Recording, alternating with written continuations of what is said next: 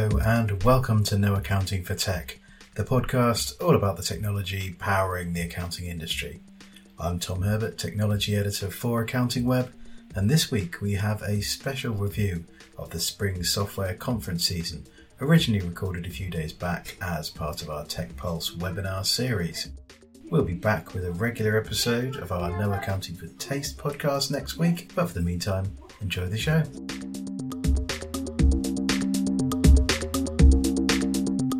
Hello everyone and welcome to this Tech Pulse show from your friends here at AccountingWEB. I'm Tom Herbert, Technology Editor for the site. Thank you so much for tuning in. With Accountex last week officially brought the curtain down on the Spring Software Conference season for accountants, and amongst the noise and the buzz also came an intriguing swirl of new trends amongst the industry and a bunch of midnight conversations after a few drinks about the ultimate tech stack that will propel you to accounting stardom that you just can't remember. But help is at hand because we have a dynamic duo of accounting technology experts here to round up some of the trends from the conference season and just unpack them a bit more. The first in our northern powerhouse of guests, representing the Northwest, is John Toon, tech strategy lead over at Beaver and Struthers. Hey, John. Good morning, Tom. Hi, everyone else. Thanks for the intro. So I guess just a little quick background on what I do. So I look after our strategy for the firm in terms of technology, and that really is about trying to identify the best technology for the firm to utilize both internally and also to advise our clients on what the best technology for them is in terms of improving their efficiency and their streamlining of their operations. Brilliant. Thank you, John. And representing the Northeast, but I think based in the Midlands, aren't you, Billy, is the 2020 practice consultant and also chair of Tech Talk is Billy McLaughlin. Hi, Billy. Hi, Tom. Hi, everybody. Yes, I'm Billy McLaughlin. I was in practice for 12 years. Was an accountant and decided to move over to this world of tech and jumped onto the other side of the fence, which is fantastic. So I'm with 2020 Innovation, who are CPD providers, and we also have a membership called Tech Talk, where we help practices with their current tech stack. So it's a very resource-heavy task to investigate, like you said, Tom, trying to figure out what's best, what the ideal tech stack is. So we aim to be an extension of the team and help practices with that. Amazing. Thanks, Billy.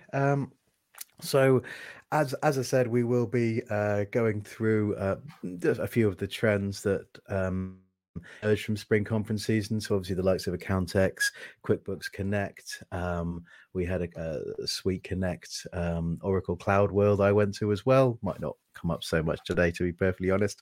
But and a host of other roadshows and sessions as well.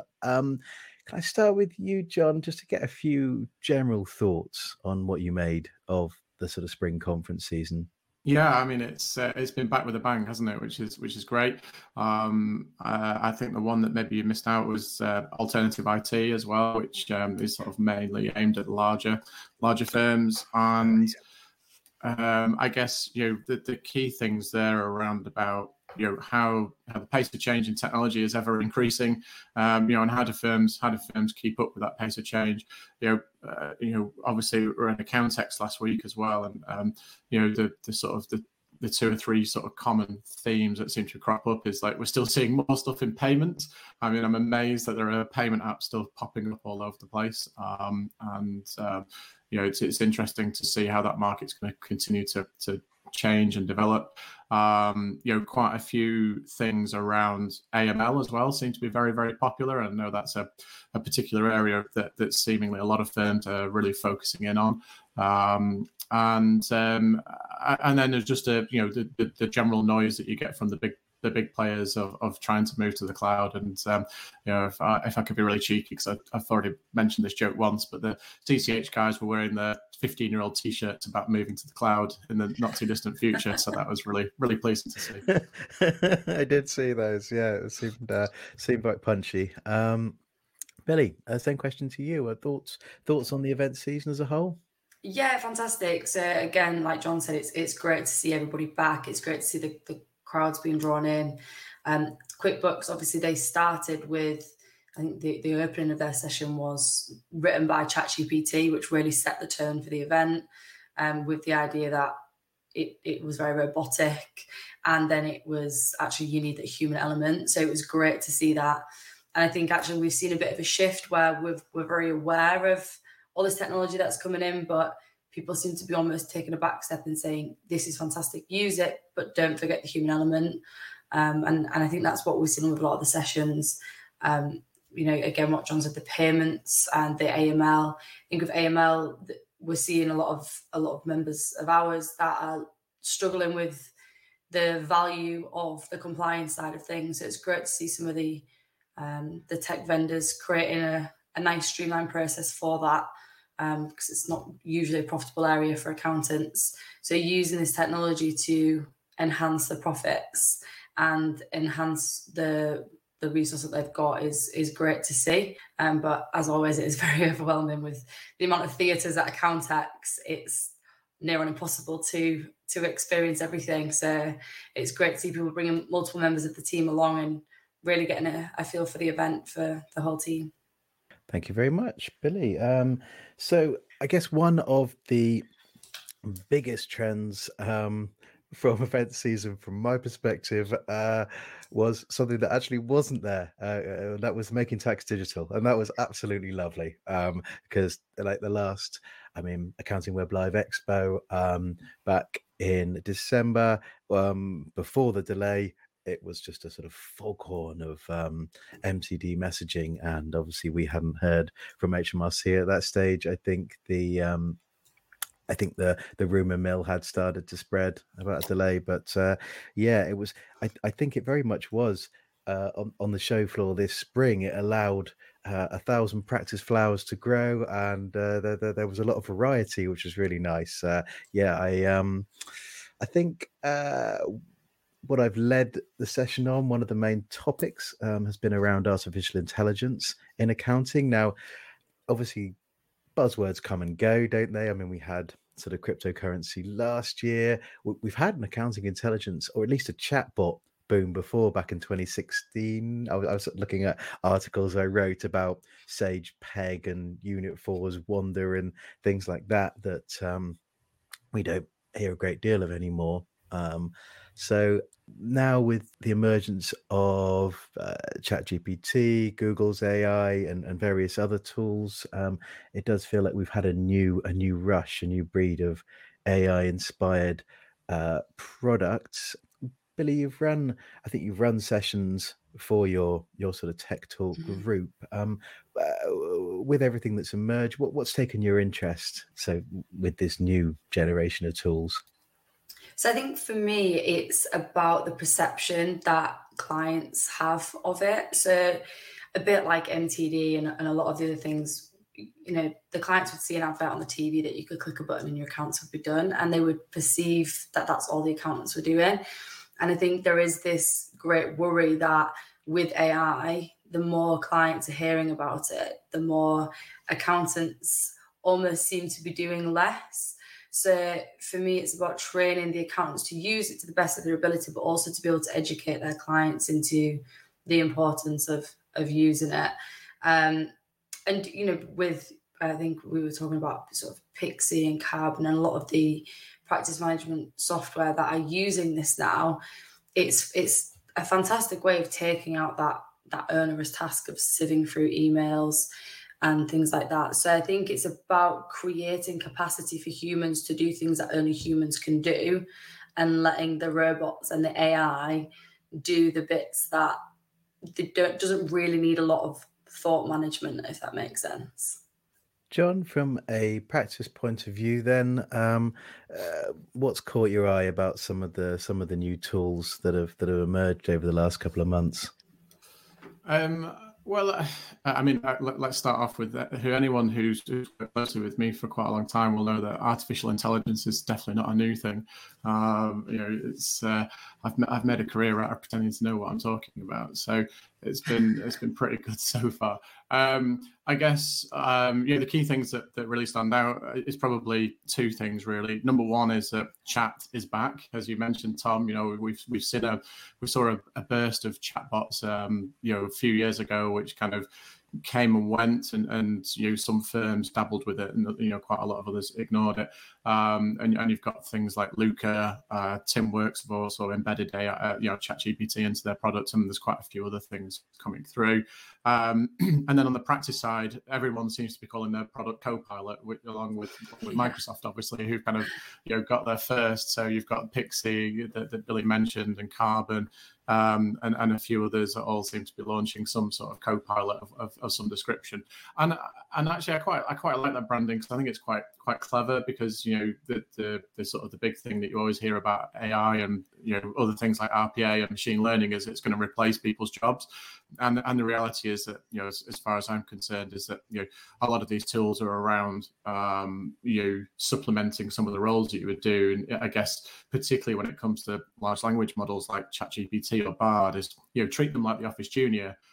Check what they do and verify what they're saying is accurate, but use them to your benefit, in terms of it's better somebody cheaper or effectively free doing something for you, and then you topping and tailing it and making it look nice and effective. So that's where I'm at.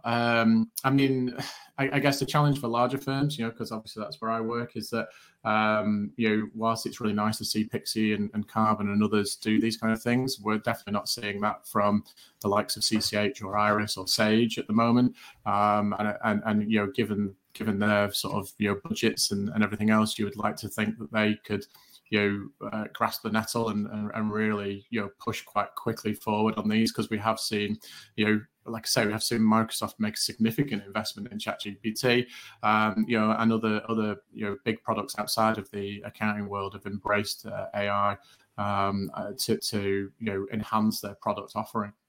Yeah, I think one criticism that's always been leveled at artificial intelligence is, and various other buzzwords over the years, has been sort of that it's sort of solutions waiting for a problem, almost, that there's sort of lack of utility around them. Whereas I think what's emerged from the new tools that have come through, and we'll talk about them in a little more depth, is that actually they do seem to be serving some kind of practical use. So I guess the example is around practice management that I've sort of picked up on in a couple of articles. So you both mentioned Pixie there. Pixie, the sort of practice management tool.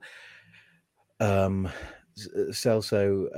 their sort of founder, gave me a little demo of it, in terms of saying, well, a client has emailed in, they're applying for a loan, they've asked for document X, last 3 months bank statements, this, that, and the other. So that email comes into the system, is processed by the AI, that then, if those documents are available, we'll attach them to an email that it's then drafted. I mean, in theory, it sounds fantastic. It's one of those. Billy, do you think with things like that, is it as John mentioned, is it's worth sort of treating it as the Office Junior, or is that, do you feel that for a lot of accountants that might be a step too far, sort of having it draft emails and things?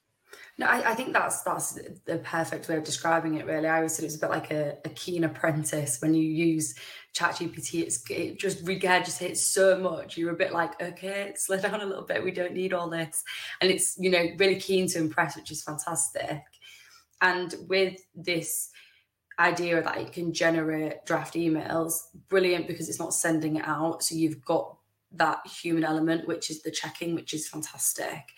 I think the concern is when it comes to Pixie and Carbon accessing sort of Xero or something. So if a client wanted a profit and loss or a copy of a balance sheet, if that's going to access your bookkeeping systems and they're not up to date, or, we've worked in practice, we know the reality of it, of sort of saying to your client, yes, it'll be done tomorrow, when really it's not actually been started and we're just going to have to work really hard.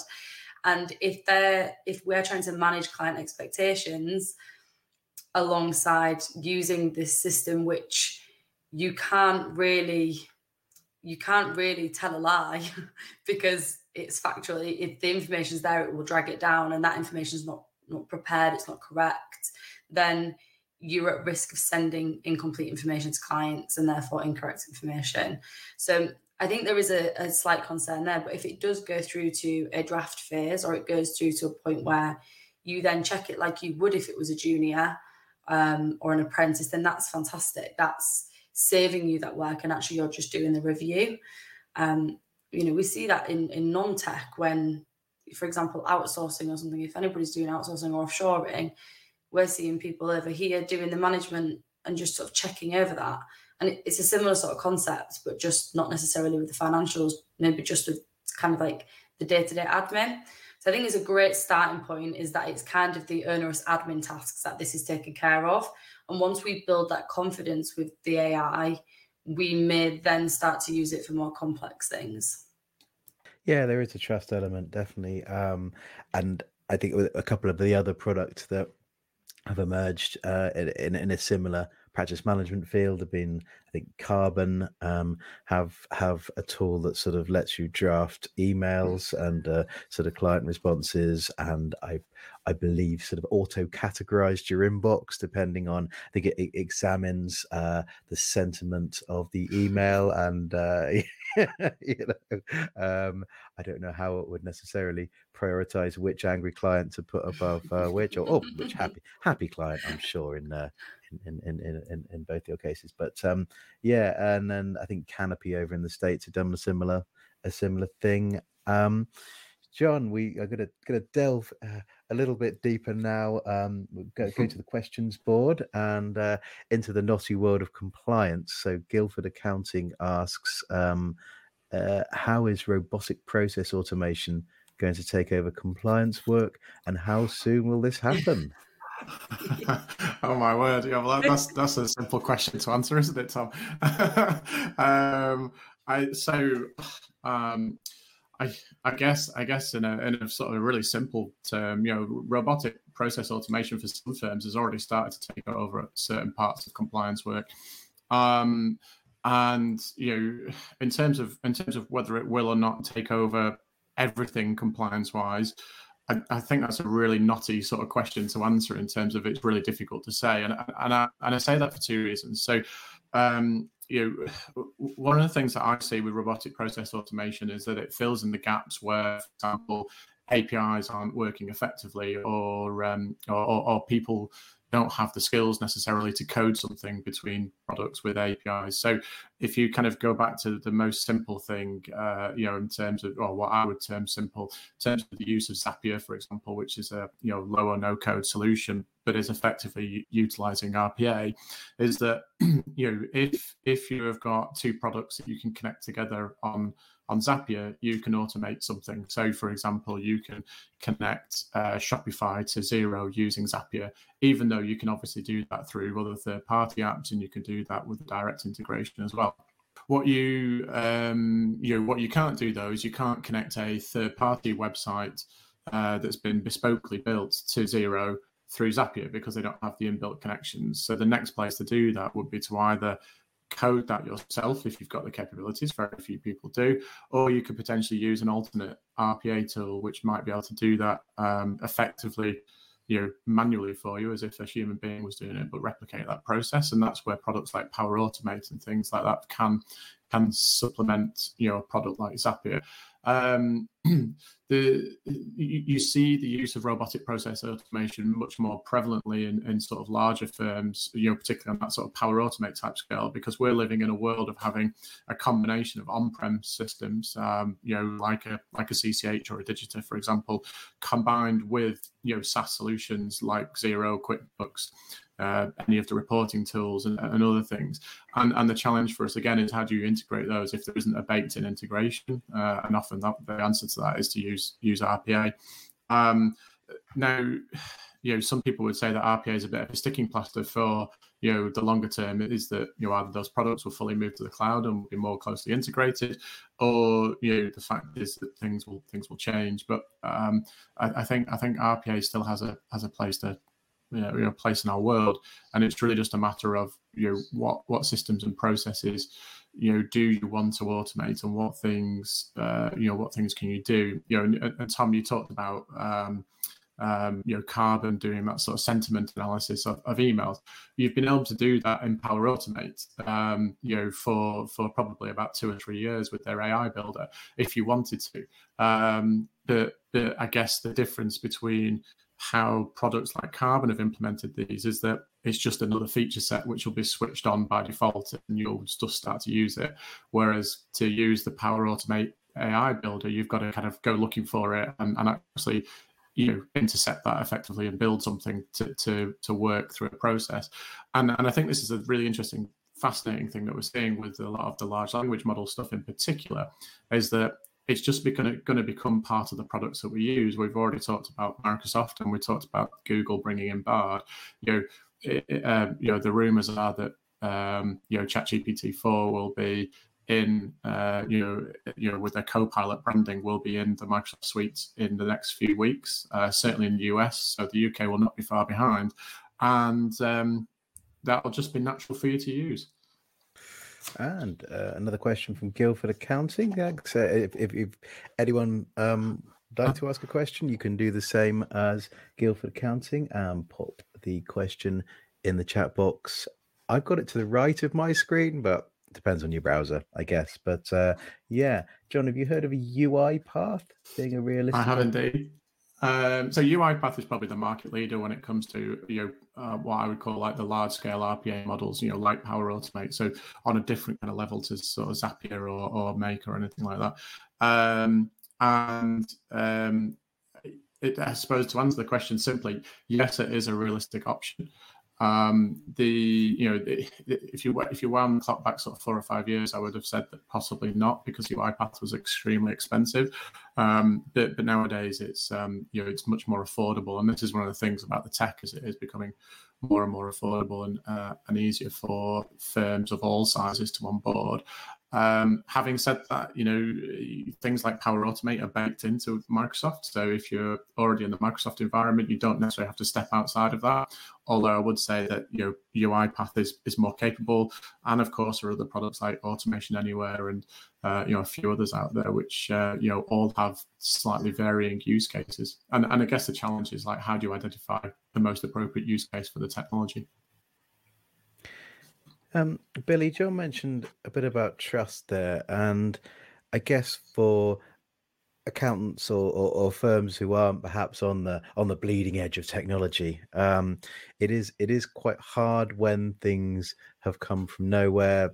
Like I don't know, September, October last year, we'd never heard of ChatGPT. So, and I think particularly around using client data, there is a bit of an issue. Certainly the chats I had with the various institutes about this, they're getting a lot of queries from their members about what's your policy on that kind of thing. And I think it tends to be sort of common sense willing out. But I mean, where do you stand on the trust factor? And is it that the fact that some of these vendors that people already know and trust are coming on board, will that sort of help the adoption of AI tools, do you think? Yeah, absolutely. So we've actually developed a policy document for this reason, because it's about educating the team as well as the practice and the client. So if you have a team member that is using any of these AI tools that are standalone products like ChatGPT, then how transparent is that? Are they aware not to put client data in? Are they aware that they can turn off the historical learning of the product? Do they actually know how to use it properly? Are they transparent about the fact they have used it, or are they passing off the work as their own? So there's that element of these sort of unauthorized AI models. But there's two parts to our policy document, where the other part is based on authorized AI. So if there is something that is built into a product, so as a practice, if you are already using, let's say Carbon, because we've already brought that up, if you're already using Carbon and that's built in, then within the practice that's fully authorized. There's no need to kind of disclose that as a team member to your manager or your partners, because it's being confirmed to be an okay product to use. and the practice will have done their due diligence before they took on that software and that technology. So there is a huge trust piece to be kind of discussed, but I think it kind of boils down to education. So education and awareness. So people, are they aware of the product? Are they educated on using it properly? And that will hopefully grow into being able to trust them a lot more.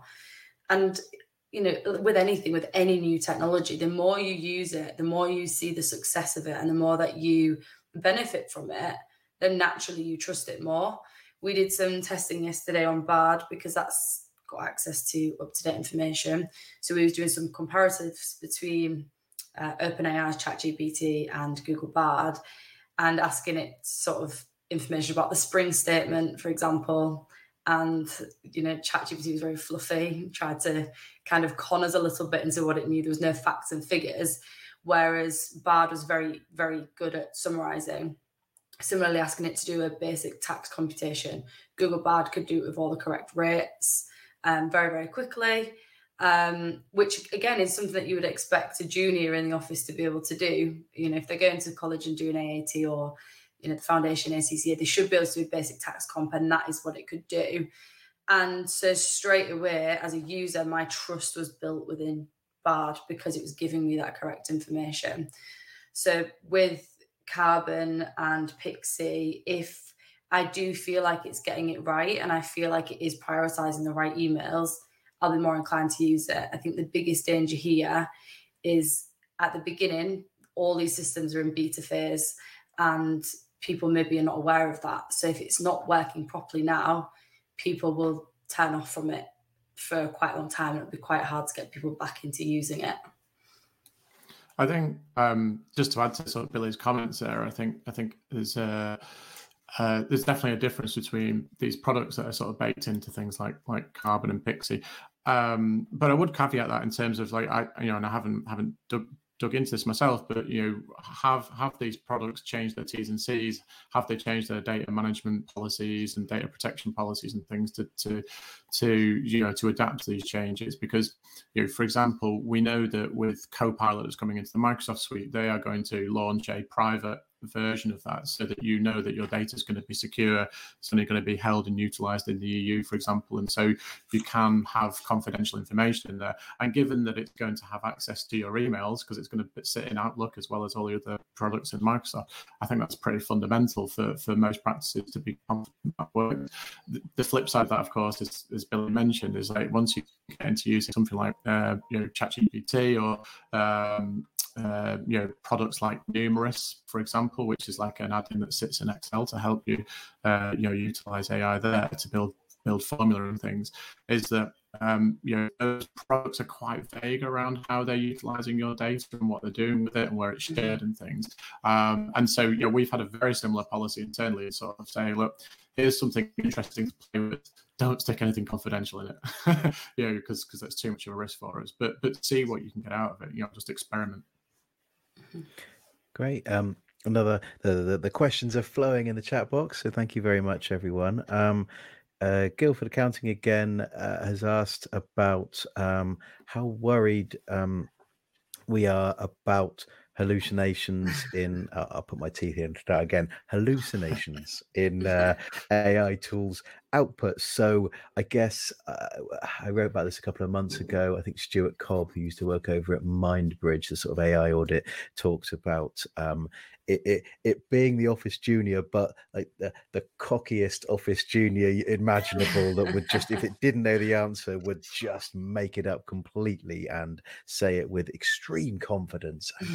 Oh, blimey. And I guess that in our context, I guess that would be a sort of hallucination, as it were. So sort of coming up with wrong information. I mean, how worried should we be about that, do you think, Billy? Yeah, absolutely, because we don't want to be regurgitating incorrect information to anyone, team members, vendors, clients, nobody. First of all, I think the important part of this question is actually the terminology of hallucination, because again, we only heard about this back in October. Does everybody even know what hallucination is? Are people aware of the terminology? Do people know the difference also things like prompts, so people know what a prompt is. So about telling your team that hallucination is basically just incorrect information, and it's just what we call it. And it's a little bit mental that a robot can hallucinate. And I think I love all this terminology. I think it's fantastic.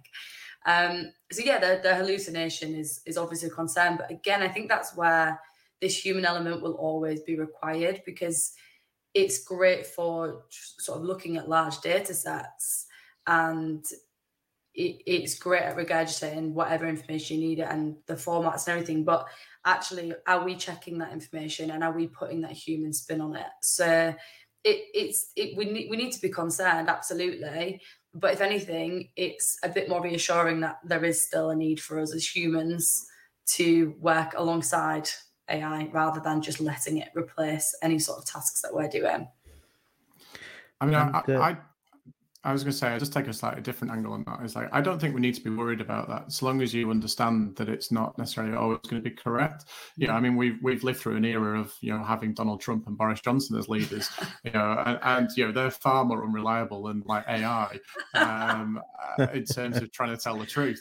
So, let's be blunt about this in terms of, yes, AI, particularly ChatGPT and things like that, can produce results which appear incredibly confident in what they're telling you, but are factually incorrect.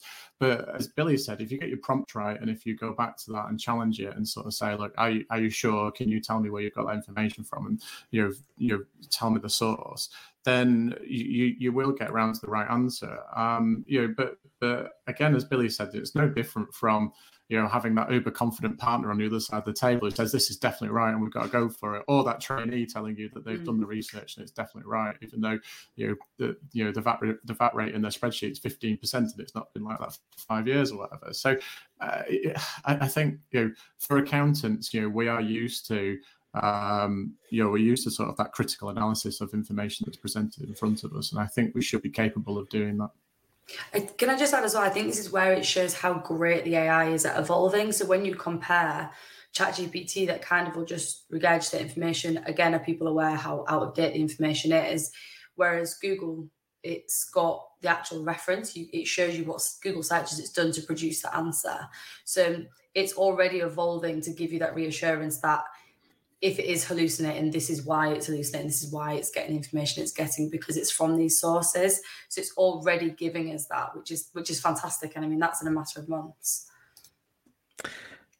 Question from Anon41356, who asks whether accountants should apply AI to admin tasks or compliance in the first instance. Any thoughts? I mean, I think that's just a personal choice or a practice, strategic choice in terms of where's your pain points, and can you find a use case for AI, to solve those pain points? This, I think you mentioned at the outset, this isn't about using a technology that thinks it's found a problem to solve. This is about using a technology to solve a problem that you genuinely have and can use to solve that problem. So, I don't know if you can use AI to help you write a blog post or marketing, which seems to be the most prevalent use that I've seen in the accounting market. Great. If you can use it, secondary to that, I've seen other accountants using it to help them do a bit of coding and to build API connections and things. That seems to be the second most popular thing. Do either of those solve an admin task or a compliance task? Not necessarily. They might make it a little bit easier, but definitely there is capability within all of these models to use those for things. But I think take a step back from what you're doing day to day and go, right, what's the most painful thing? In terms of, is it getting engagement letters out the door, for example, or is it producing tax returns? And then figure out what you can do to improve that process. And it doesn't have to be using AI.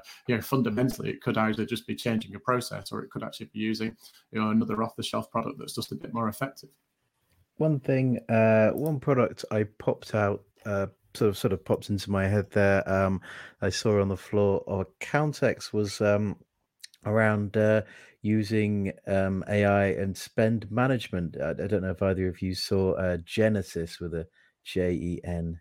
ESYS. But yeah, that you seem to sort of spend a little bit of time setting it up with your expense policies and requirements, and then it was a sort of chatbot that could do that. I wonder if either of you had any thoughts that AI could be used to tackle the spend management issue.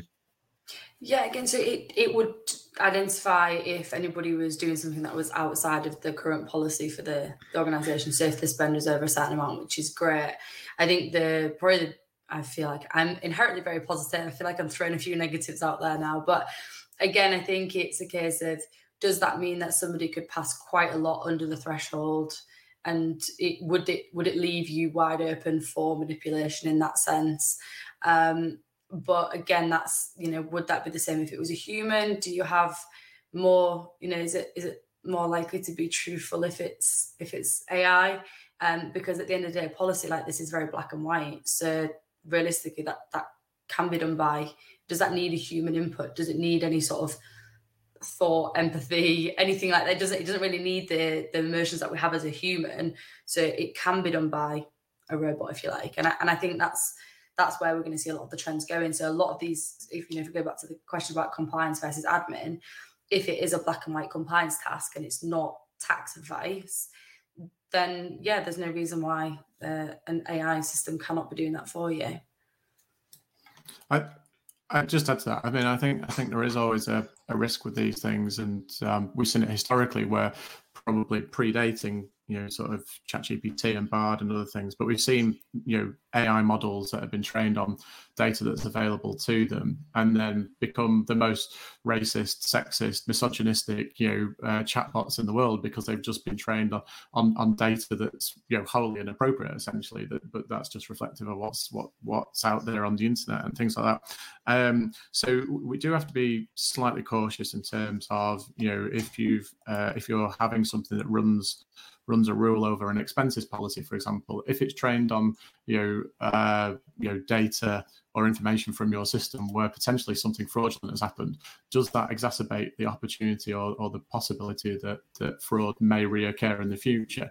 And so I think we do as practitioners need to understand how these models are learning and being trained on data and not place 100% reliance on these until we are comfortable that it's giving the results that we expect.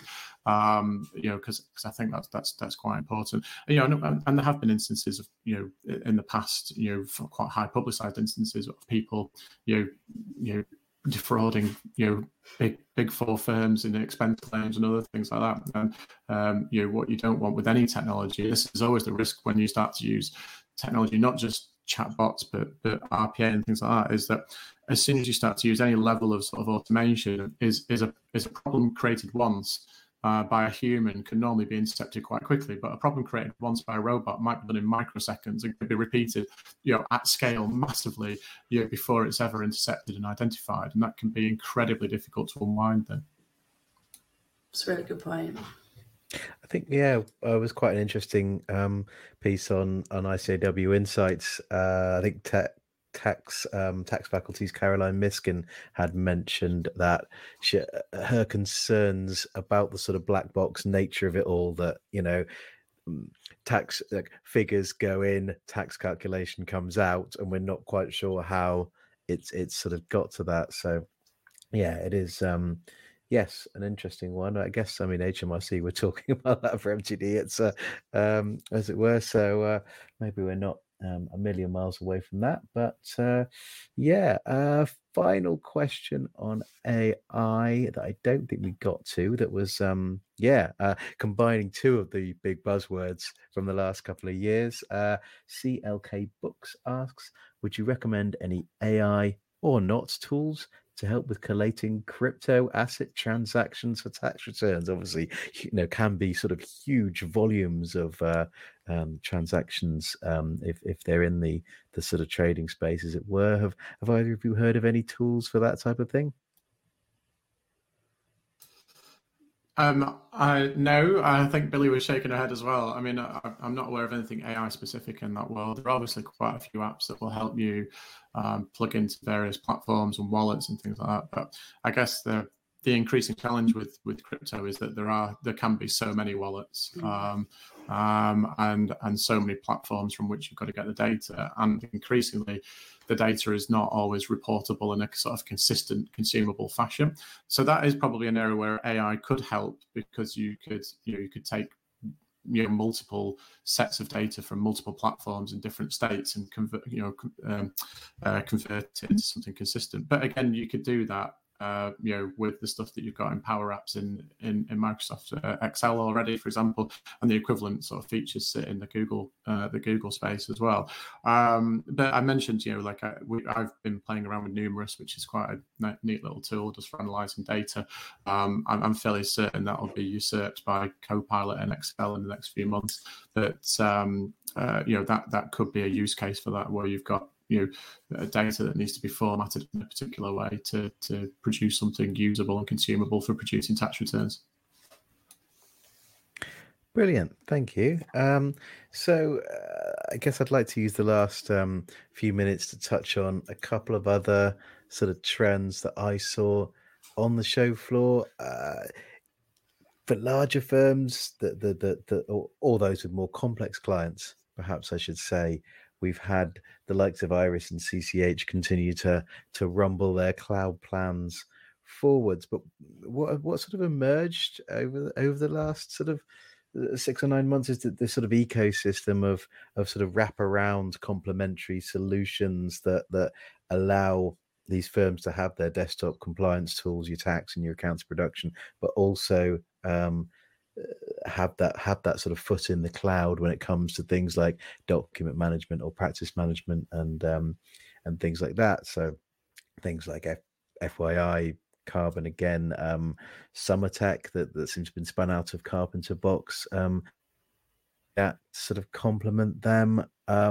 John, is this a new era for cloud evolution or a sort of bump in the road? What would you call it? No, I think this is the inevitable development of the requirement for what were essentially closed suites in the past to become more open. And they're following the lead that's been shown by Xero and others in that respect. For me, the most exciting announcement was that FYI integration with CCH and Iris. I mean, that fundamentally, I think, is quite a significant announcement, both from FYI's point of view, but also for firms that are using those products, and particularly when you contrast that with Carbon, who I think certainly last year were being incredibly successful in the UK up until the point where they got rid of quite a lot of staff, but haven't got that kind of equivalent integration. And although FYI has come from a document management position historically, they now are in that sort of job management, workflow management space that really competes directly with Carbon. And so I'm kind of expecting to see FYI sort of overtake Carbon in that respect, and maybe Carbon will have to reposition at the lower end of the market because they've already got integrations with the smaller PM solutions.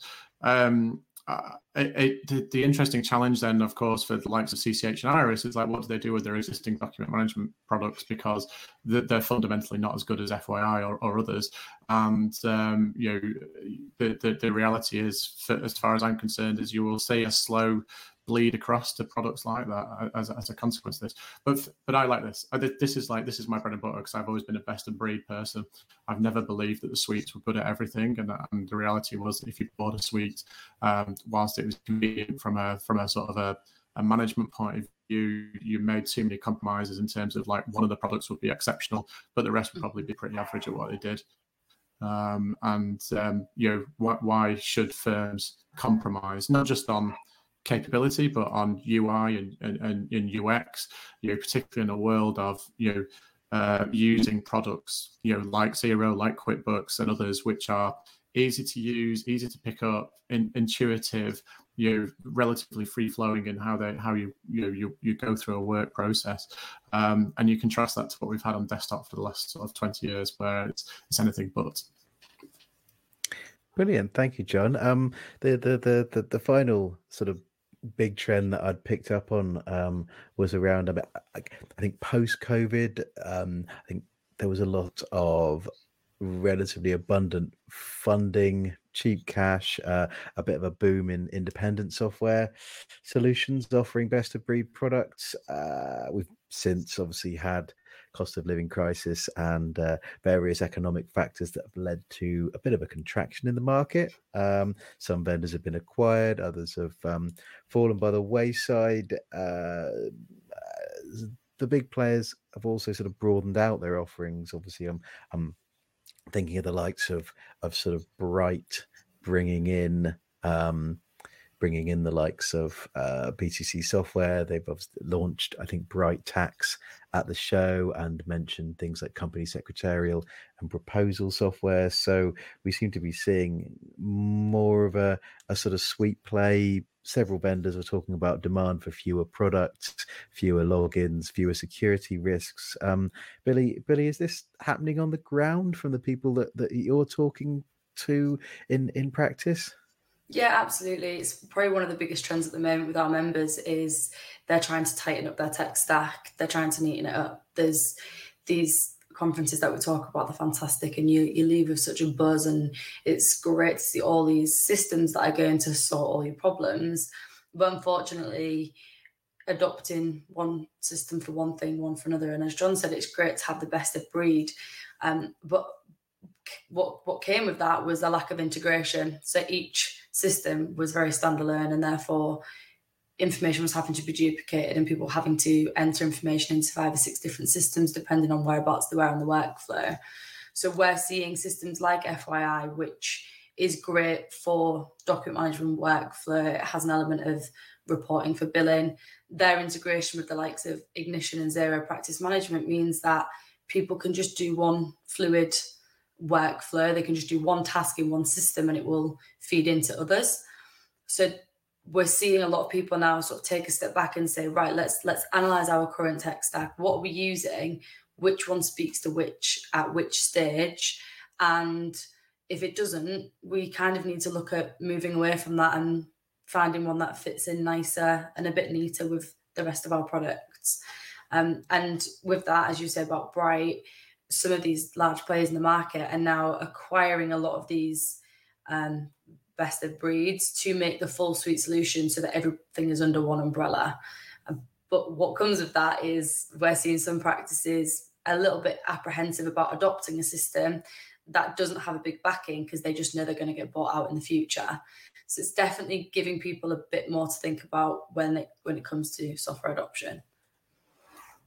I think Bright's particularly interesting at the moment because obviously, the sort of flagship product, which was BrightPay, payroll software, had a terrible cloud launch, earlier in the year and eventually got pulled because they hadn't done a good enough job of building that product out and making it useful for the market.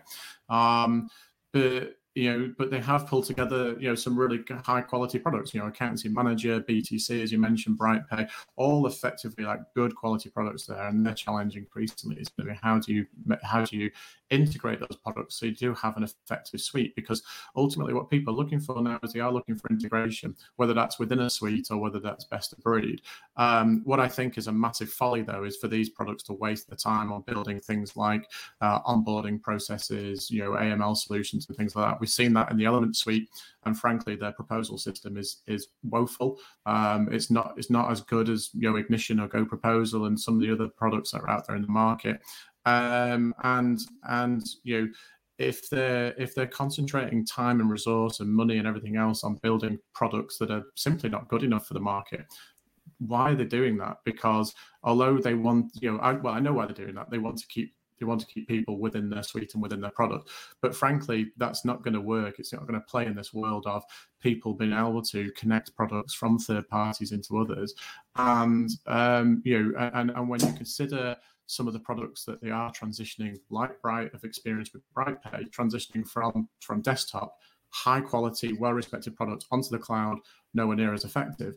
That's a real challenge for firms in the vendors in this space.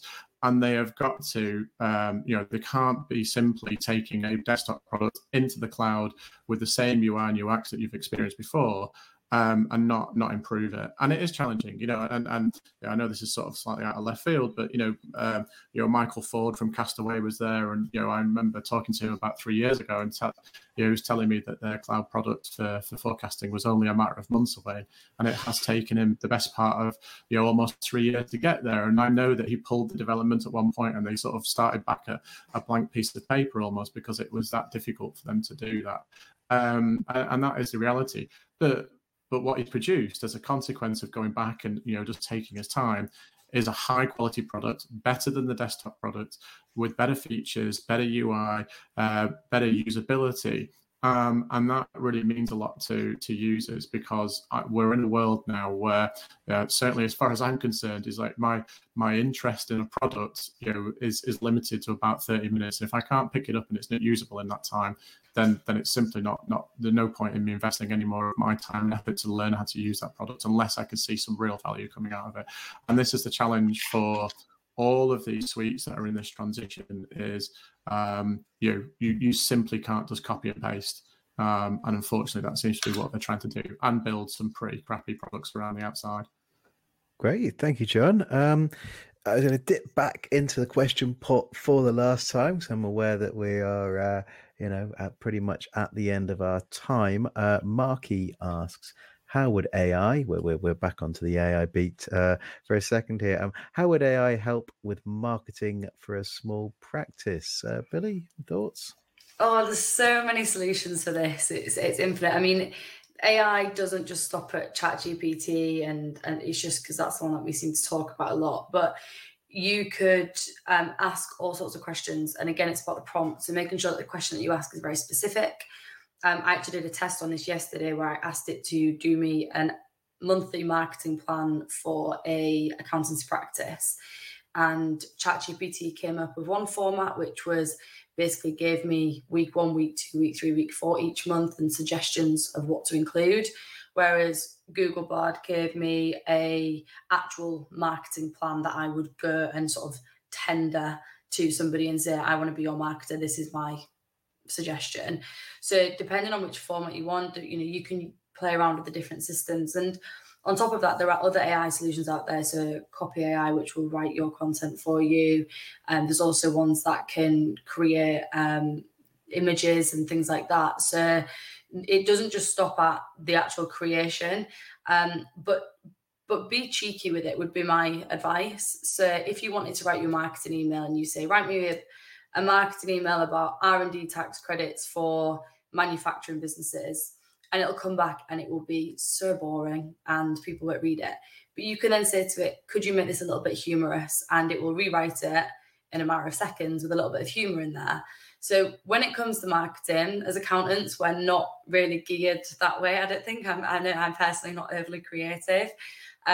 So, ask it exactly what you want it to do, and it will do it for you. And don't be scared to kind of push the boundaries with it and play around. So, yeah, the options are honestly endless. What I would say is treat it like an external marketer and ask it to produce what you want it to produce, whether that be website copy, emails, literature for brochures or anything like that.